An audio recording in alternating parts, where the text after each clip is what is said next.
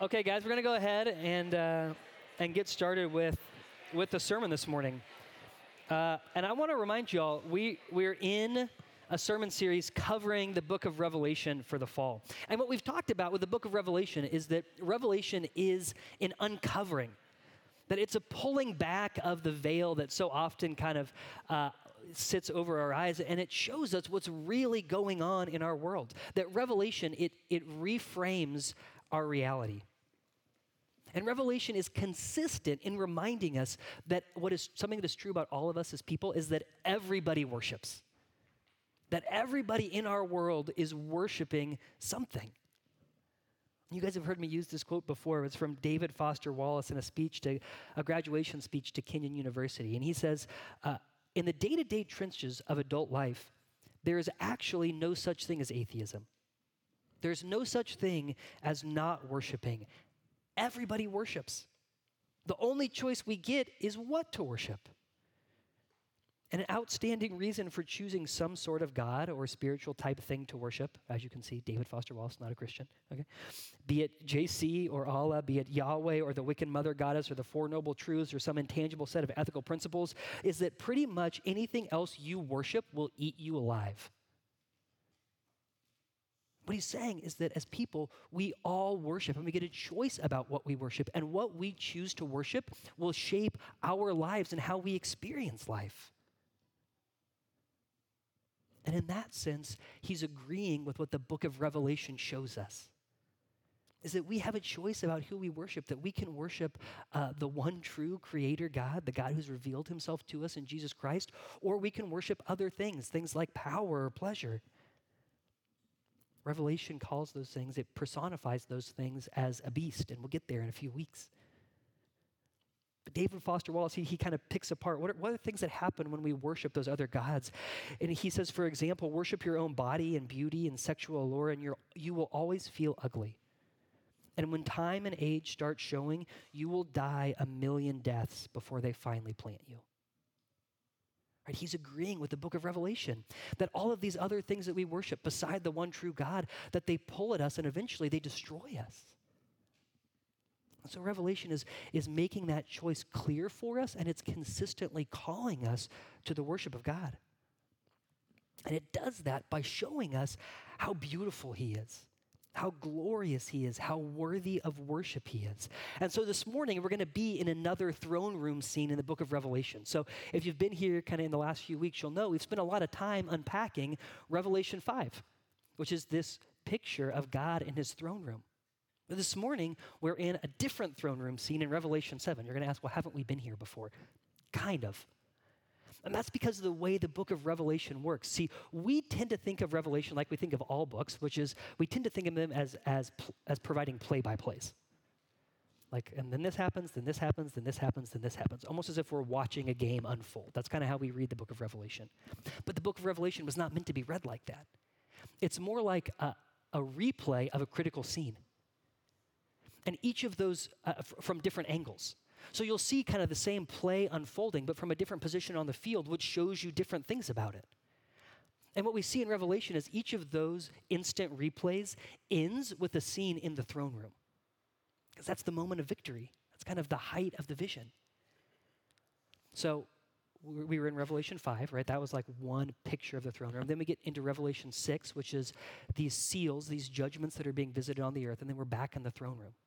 And then we'll leave the throne room again, and we'll see kind of another perspective on what's unfolding in the world between Jesus' first coming and his second coming.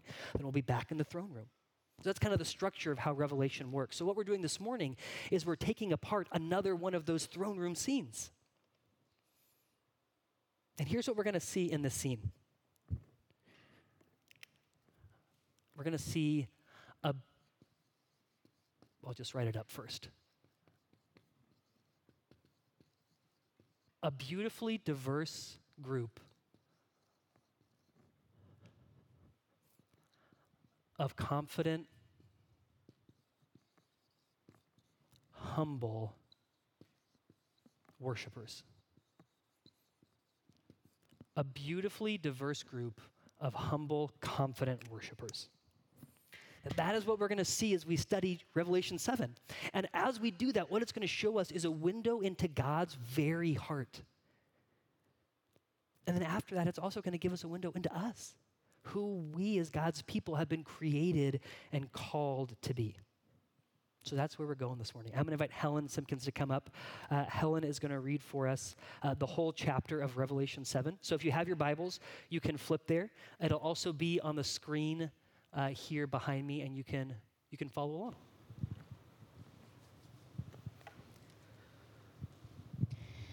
After this, I saw 4 angels standing at the 4 corners of the earth, holding back the 4 winds of the earth, that no wind might blow on earth or sea or against any tree. Then I saw another angel ascending from the rising of the sun with the seal of the living God, and he called with a loud voice to the 4 angels who had been given power to harm earth and sea, saying, "Do not harm the earth or the sea or the trees until we have sealed the servants of our God on their foreheads." And I heard the number of the sealed, 144,000, sealed from every tribe of the sons of Israel. 12,000 from the tribe of Judah were sealed, 12,000 from the tribe of Reuben, 12,000 from the tribe of Gad, 12,000 from the tribe of Asher, 12,000 from the tribe of Naphtali, 12,000 from the tribe of Manasseh, 12,000 from the tribe of Simeon, 12,000 from the tribe of Levi, 12,000 from the tribe of Issachar, 12,000 from the tribe of Zebulun, 12,000 from the tribe of Joseph, 12,000 from the tribe of Benjamin were sealed. After this I looked, and behold, a great multitude that no one could number, from every nation, from all tribes and peoples and languages, standing before the throne and before the Lamb, clothed in white robes, with palm branches in their hands, and crying out with a loud voice, "Salvation belongs to our God, who sits on the throne, and to the Lamb." And all the angels were standing around the throne and around the elders and the 4 living creatures, and they fell on their faces before the throne and worshiped God, saying, "Amen, blessing and glory and honor and wisdom and thanksgiving and honor and power and might be to our God forever and ever. Amen." Then one of the elders addressed me, saying, "Who are these clothed in white robes, and from where have they come?" I said to him, "Sir, you know." And he said to me, "These are the ones coming out of the great tribulation. They have washed their robes and made them white in the blood of the Lamb. Therefore they are before the throne of God and serve him day and night in his temple. And he who sits on the throne will shelter them with his presence. They shall hunger no more, neither thirst any more. The sun shall not strike them, nor any scorching heat. For the Lamb in the midst of the throne will be their shepherd, and he will guide them to springs of living water, and God will wipe away every tear from their eyes." Thanks, Helen. Let's pray. Father, thank you for your word. Lord, we ask that as we spend time in it, thinking about it, Lord, studying it this morning, we pray that you would be enlightening our hearts. God, would you be clarifying the choice before us of who to worship? Would you be convicting us in the places that we have worshiped other gods? And would you be showing us the beauty and the freedom that comes from worshiping you? We pray these things in Jesus' name. Amen. Okay, so the first thing we're going to talk about this morning, first thing we're going to unpack is this beautifully diverse group of worshipers that we see in the text before us this morning. And we're presented with 2 different pictures of the people worshiping God. The first is John hears about this group of worshipers. He hears about 144,000 people who have been sealed for the worship of God. And this 144,000, that's 12 times 12 times 10 times 10 times 10. That's right? I've never been very good at math, but 12 times 12, 10 times 10 times 10. And the number 12 in the Bible is this idea of fullness or of completeness. And so to have 12 by 12, 144, 12 for 12 different tribes, shows us the fullness of God's plan, the fullness of the people who have been brought in to worship God. But you can be full and not very big, right? Like you can have like a very tiny glass of water that's very full, or you can have a very large glass that's almost empty. But here we see a number that is both full and very large, that times 10, times 10, times 10. But the emphasis there is to show us how large the group of people who have been sealed for the worship of God. And yet, there's a limitedness to it, right? I mean, for us in the 21st century, 144,000 doesn't sound all that big, first of all. And it's limited to ethnic Israel. It's all these different tribes of the nation of Israel. That's what John hears, is the fullness of the amount of people who have been sealed for the worship of God. But then he turns around, and what he sees is this multitude. After this, I looked, and behold, a great multitude that no one could number, from every nation, from all tribes and peoples and languages, standing before the throne and before the Lamb, clothed in white robes with palm branches in their hands. That John turns around, he's expecting 144,000 people, but instead, what he sees is this mass of humanity all wearing the same thing, all dressed in these flowing white robes. Right? It's like being in Knoxville on UT game day. This mass of people, this sea of humanity, all wearing that horrible orange color, right? That is what John is taking in, this mass of humanity, all wearing the same thing, all shouting the same thing. And what he notices right away is that all of these people are very different from each other.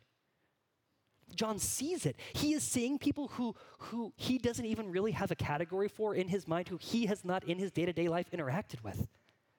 People from all different cultures, from every nation, from every language, from every tribe.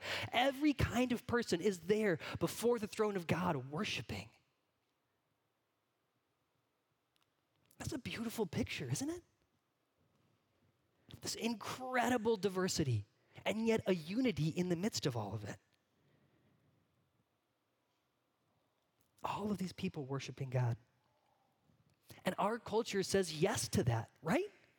It's like, yes, that's good. That's beautiful. That's what so much of our conversation has been about in the last several years in this country when we talk about race is the importance of diversity. That's what all of our DEI initiatives are aimed at, is getting this representative picture of people.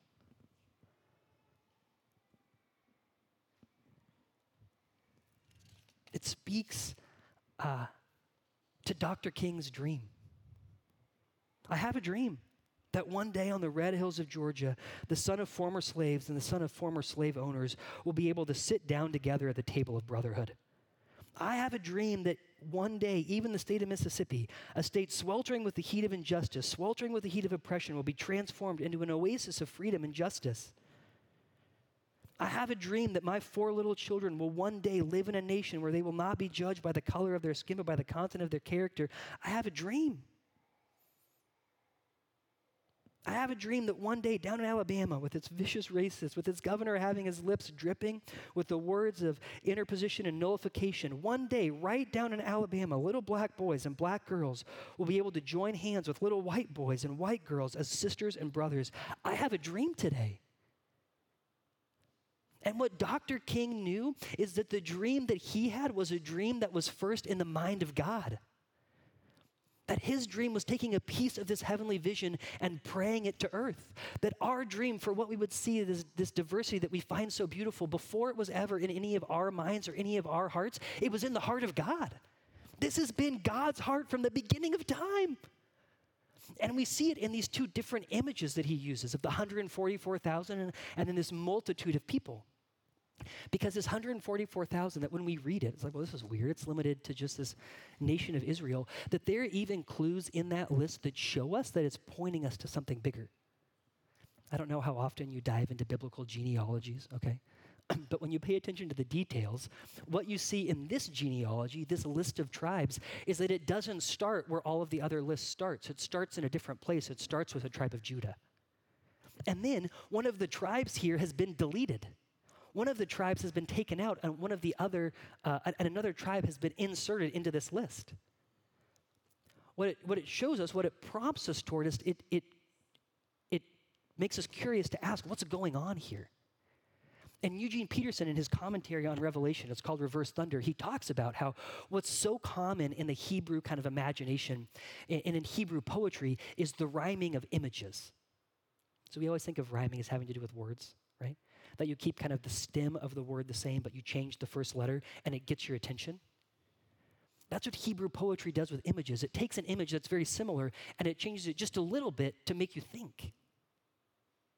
So he's got this image of the 144,000 that's been changed just a little bit. He hears about this, and then he turns around and he sees, which is just like earlier when we were in Revelation 5, right? He hears about the lion, and he turns and he sees a lamb. So John hears 144,000, and he turns and he sees a multitude. And this phrase, from every nation, all peoples, tribes, and tongues, that's a phrase that's repeated all throughout the book of Revelation. But here, John has changed it just a little bit. And he's taken this idea of nation and he's front-loaded it. He's put it at the beginning of this phrase. And what he's doing is he's calling our attention to the heart of God as it has existed throughout all of the biblical narrative. It takes us all the way back to Abraham.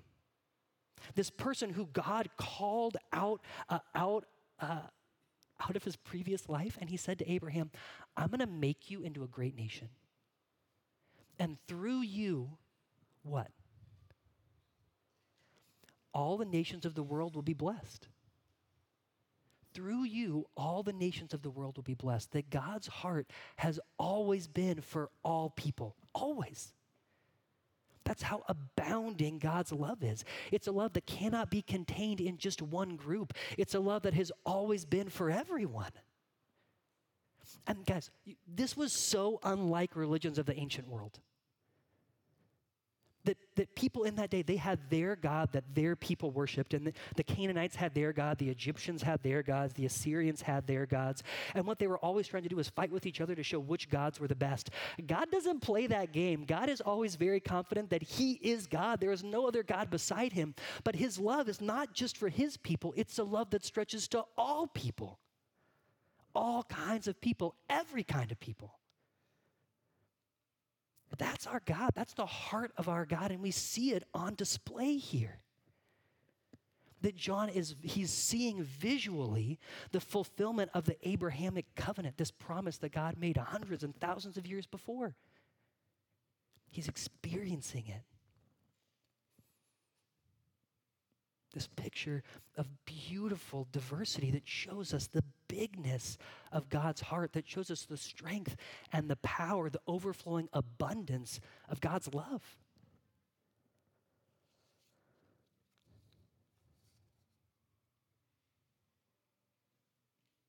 People talk about Christianity often as if it is this, and maybe you've thought this, I've thought this at times, like, God, this seems so narrow, right? At times it seems so tiny. It seems so uniform. And the world out there is a place that's all full of adventures and different kinds of people, and Christianity is this kind of boring, vanilla group of people. Okay, guys, that's not true. That's not true. All that our kind of worldview that says that our spirituality, right? When we talk about our spirituality, we talk about my God. I've got a God, you've got a God, the other person has a God. That kind of a hyper-individualistic spirituality has no room for this kind of God. You can't have a picture of all of us worshiping before the throne of God if all of our gods are different. No, but this is one God whose heart is for the entire world, for people who are like you and people who aren't like you. And guys, this is what is so amazing, is that across space and time, across history, Christianity is the most diverse worldview, ideology, way of seeing the world, whatever you want to call it, that has ever existed. Ever. There is no other there's no other lens through seeing the world that has been embraced by so many different kinds of people throughout human history. Even now, only about a quarter of the world's Christians live in Europe. About a third, a little more than a third, 37% live in North and South America. About 1 in every 4 Christians lives in sub-Saharan Africa. And 1 in 8 is found in the Asia kind of Pacific region. And y'all, that was like the best data I could find was from 10 years ago. That balance has continued to shift. That the church does not look just like this room. The church that is worshiping Jesus Christ, even now, here on this Sunday, around the world, is so diverse. It's so full that picture that resonates with us that we find beautiful was first beautiful in the heart and mind of God, and shows us his overwhelming, his abounding, his powerful, difference-crossing love. It's not God's heart that's constricted. It's our hearts that are constricted and small. God's heart is so huge and overflowing with love.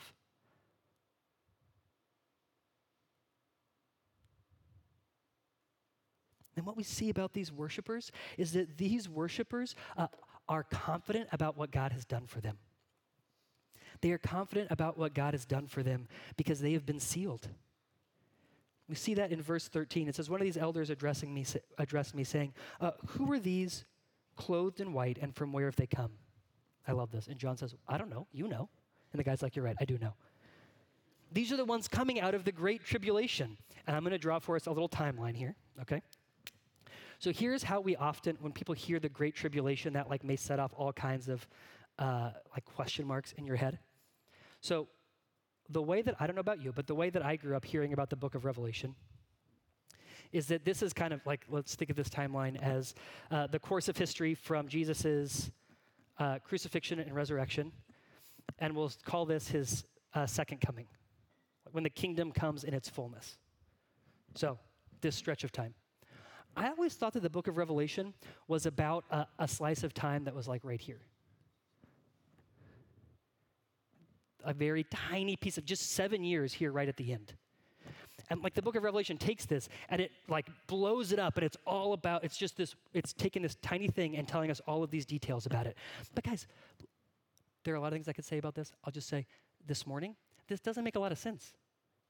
We talked about this in the beginning of the book, that John wrote this book to a specific people in a specific time, and it had to mean something to them.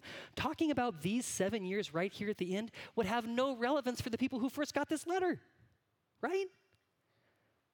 So the Great Tribulation is not this like 3.5 years right here. The Great Tribulation is all of this time.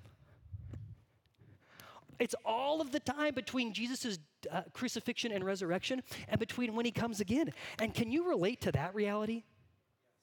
Yeah? Let me ask that again. Can you relate to that reality? Yes, that the world that we live in, that we experience this world as a place that is full of great tribulation. It's a hard world. That all of these bowls and judgments that we read about, things like famine and death and natural disaster, it's happening all the time. Wars, the scourge of war that hurts us, that hurts everyone, it's happening all the time. It's a part of this great tribulation, yes. And the people who first got this letter, they felt intimately in their souls what that meant. Being this harassed minority in the midst of these massive cities in an empire who thought that they were actually seditious, that was trying with everything it could to stamp them out. Who were a part of experiencing they knew what it was to live in the world, a world that was hard, and being Christians made their lives harder. Do you connect to that at all? You're like, man, sometimes it would just be a lot easier to not be following Jesus. Yes, that's true, okay? That's a part of being people who live in the midst of this great tribulation. This world is hard, and following Jesus sometimes makes it a lot harder. It can feel like the world is pressing in on us, pressing in against us. Oh, and in the midst of that experience, John gets this picture that it's so good, he has to share it with his friends, and he says, guys, you have no idea what is coming. That this tiny church that feels like it's on the verge of being stamped out. Remember, he's written these letters, and he said, look, guys, things are not great. There's all of this like immorality that's soaked in. There are all of these like false teachings that are confusing people. There's all this persecution that's trying to make the church not exist. And in the middle of that, they get a picture from God that says, guys, this is so much bigger than you can even imagine. That what I'm going to do is so much bigger than you can even imagine. It's not going to stop here. It's going to keep going. And it's going to go far beyond the people that are right around you. far bigger than you can ever imagine. The same is true for us. Oh, that as often as we feel squeezed and feel like the pressure of following Jesus in this world, Jesus is saying, hey, it is far bigger than you can ever imagine. This story, it's not just your story, it's the story of multitudes and multitudes and multitudes of people. And I have multitudes and multitudes and multitudes of people who are so different from you, who I also love, and I'm going to use you to love them. But in this midst of this world, you can have confidence about the movement of God's plan in the world. And you can have confidence that as someone who is following Jesus, you have his name, you're sealed. It's like it's written across your forehead. And that seal, Paul tells us in Ephesians 1, is the Holy Spirit. In him, you also, when you heard of the word of truth, the gospel of your salvation, and believed in him, were sealed with the promised Holy Spirit, who is the guarantee of our inheritance until we acquire possession of it to the praise of his glory. Oh, that if you are in Christ, you've been marked by, you've been sealed by the Holy Spirit. And that means two things for you. It means that all the promises of God are yes for you. That he who sits on the throne will shelter you with his presence. That there will be a day when you will hunger no more, neither thirst no more, when the sun shall not strike you, nor any scorching heat. For the Lamb in the midst of the throne will be our shepherd. He will guide us to springs of living water. And he will wipe away every tear from our eyes. That's a promise for you. That's a promise for us. And here's what's true about these future promises, that our confidence in them is so sure, even when we don't feel it. The reality is so sure that it can actually change how we live in the present. Like my first job out of college, I got paid on a bi-weekly basis because I got paid every 2 weeks, which meant that 2 months out of the year, what happened? I got that extra paycheck, right? And you better believe I did not budget for that paycheck because I wanted to spend it like it was free money. And at the beginning of that month, I was saying yes to everything. Yes, I will go to dinner with you. Yes, I will go see that movie. Yes, I will buy that plane ticket because I know the money is coming, right? Now, most of you are more responsible budgeters than I was at that point, but that's okay. Just for the sake of the illustration, right? That when we know something is coming that we are looking forward to, we've got these resources that are coming our way, we're saying, yes, I'm going to start spending them now. And that may not be the best budgeting, but that is how Jesus calls us to live, friends. Oh, that the promises of God are so true for you that you can go out and start spending them now. Oh, the love and the peace and the joy that are coming your way, they're so full then that we get to taste them now. And even that little taste is more than we can ask or imagine. And so we give it away. Oh, and that what this means is that we have the confidence to love people across differences. Because loving across differences, y'all, it is a hard work, isn't it? It is awkward. It is scary. And a lot of times it feels like dying to ourselves, doesn't it? Spoiler alert, that's what we're called to, dying to ourselves, right? We talked about that 2 weeks ago. That's the gospel. If you get into relationships, into situations where you think, man, loving this other person is hard because it's so different than me, yes, that's right where God wants you. Because in that moment, what you and I have to rely on, whether that person is our spouse, and I will tell you, loving across difference with your spouse is very hard. When you married them, you may have thought, oh, this is a match made in heaven because we're so alike. You're not. Right? That may take 5 years or probably not even 5 years to figure out, but you're not. Of course, because what you're going to need in that place is God's resources to do what he's called you to, and that's what's going to make it a showcase of the gospel. That's true for this thing that we are doing together. Are there, you don't have to answer this one out loud, okay? Are there any people in this room who ever annoy you? And if that is not true, then you haven't been here long enough. I promise if you stick around for a while, it'll happen. Maybe not only who just annoy you, but like who really get on your nerves, who feel really different than you. Maybe whose political perspective is really different than yours. Even in church. That even here, what we're called to do is love across our differences. And yes, that's hard. And yes, that's exactly what God has called us to. And as we practice that here and with each other, what that does is it strengthens our muscles to go out and do that confidently in the world. That God has called us to that kind of difference-crossing love out in our world. And to do that not out of fear. Guys, we talk about that fear. I know I talk to you about that fear all the time. The fear of what is it like to raise kids in today's world? I'm like, I sound just like my parents and my grandparents, but I'm saying it. Right? You don't have to have kids to know that. This world it can be a scary place. It feels like it's set against Christianity. And so it's easy for us to take this defensive posture to push back and be like, okay, if you come toward me, I'm ready, right? But if you don't come near me, then I'll I'm happy that you could stay away. No! God is not calling us to engage with our world with that kind of defensive, fear-based posture. He's saying, get out there and boldly love the people around you, no matter how different they are, because I have my people who are out there, and I'm going to use you to show them my love for them. So you don't have to hang back in that defensive posture. No, get out there and love people with boldness. And guys, it may seem small, but even inviting people to a parenting conference sometimes feels like it takes a lot of boldness, doesn't it? Great, we're practicing.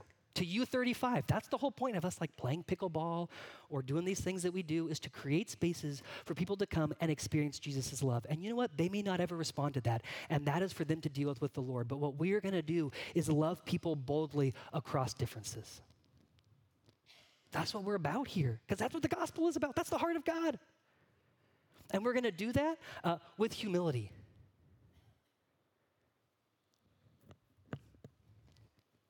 Salvation belongs to our God who sits on the throne and to the Lamb. Who are these clothed in white robes, and from where have they come? And I said to him, Sir, you know. And he said to me, These are the ones coming out of the great tribulation. They have washed their robes and made them white in the blood of the Lamb.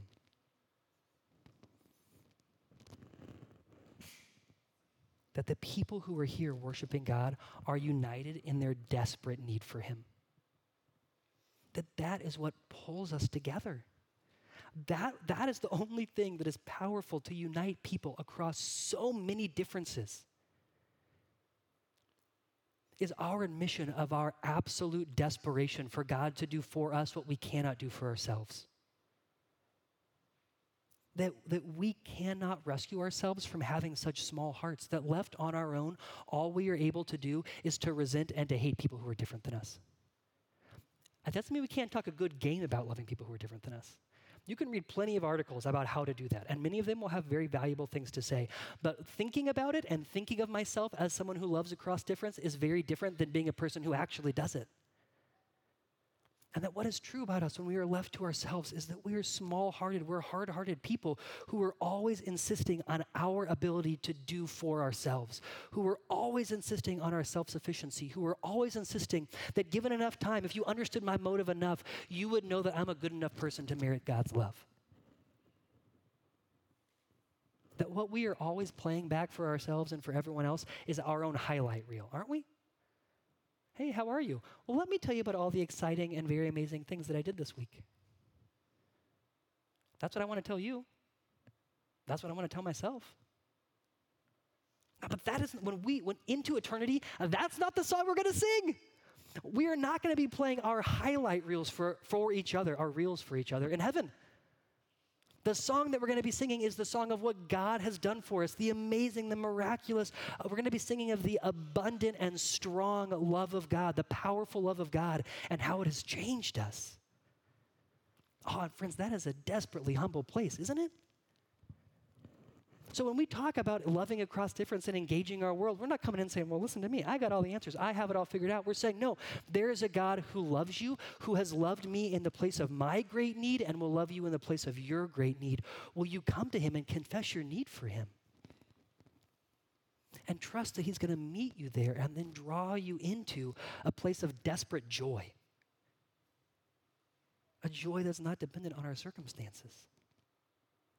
Guys, the best picture of this for me, when I was between my 8th grade and my freshman year, I got to go on this mission trip to Papua New Guinea.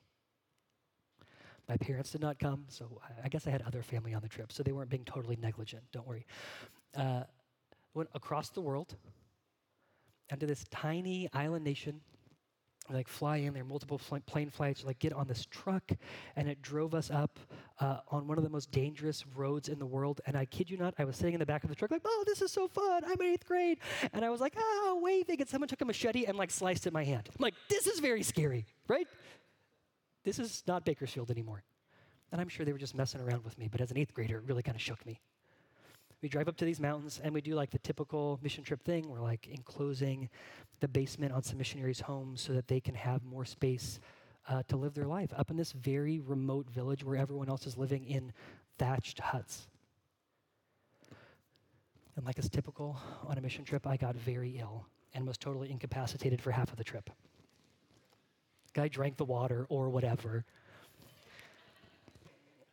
But toward the end, I recovered. I was like well enough to participate in what was happening around me. And on one of the last days, we went and attended a church service. And it was up on a mountain in someone's home that was very different than my home. And we sat listening to God's word together.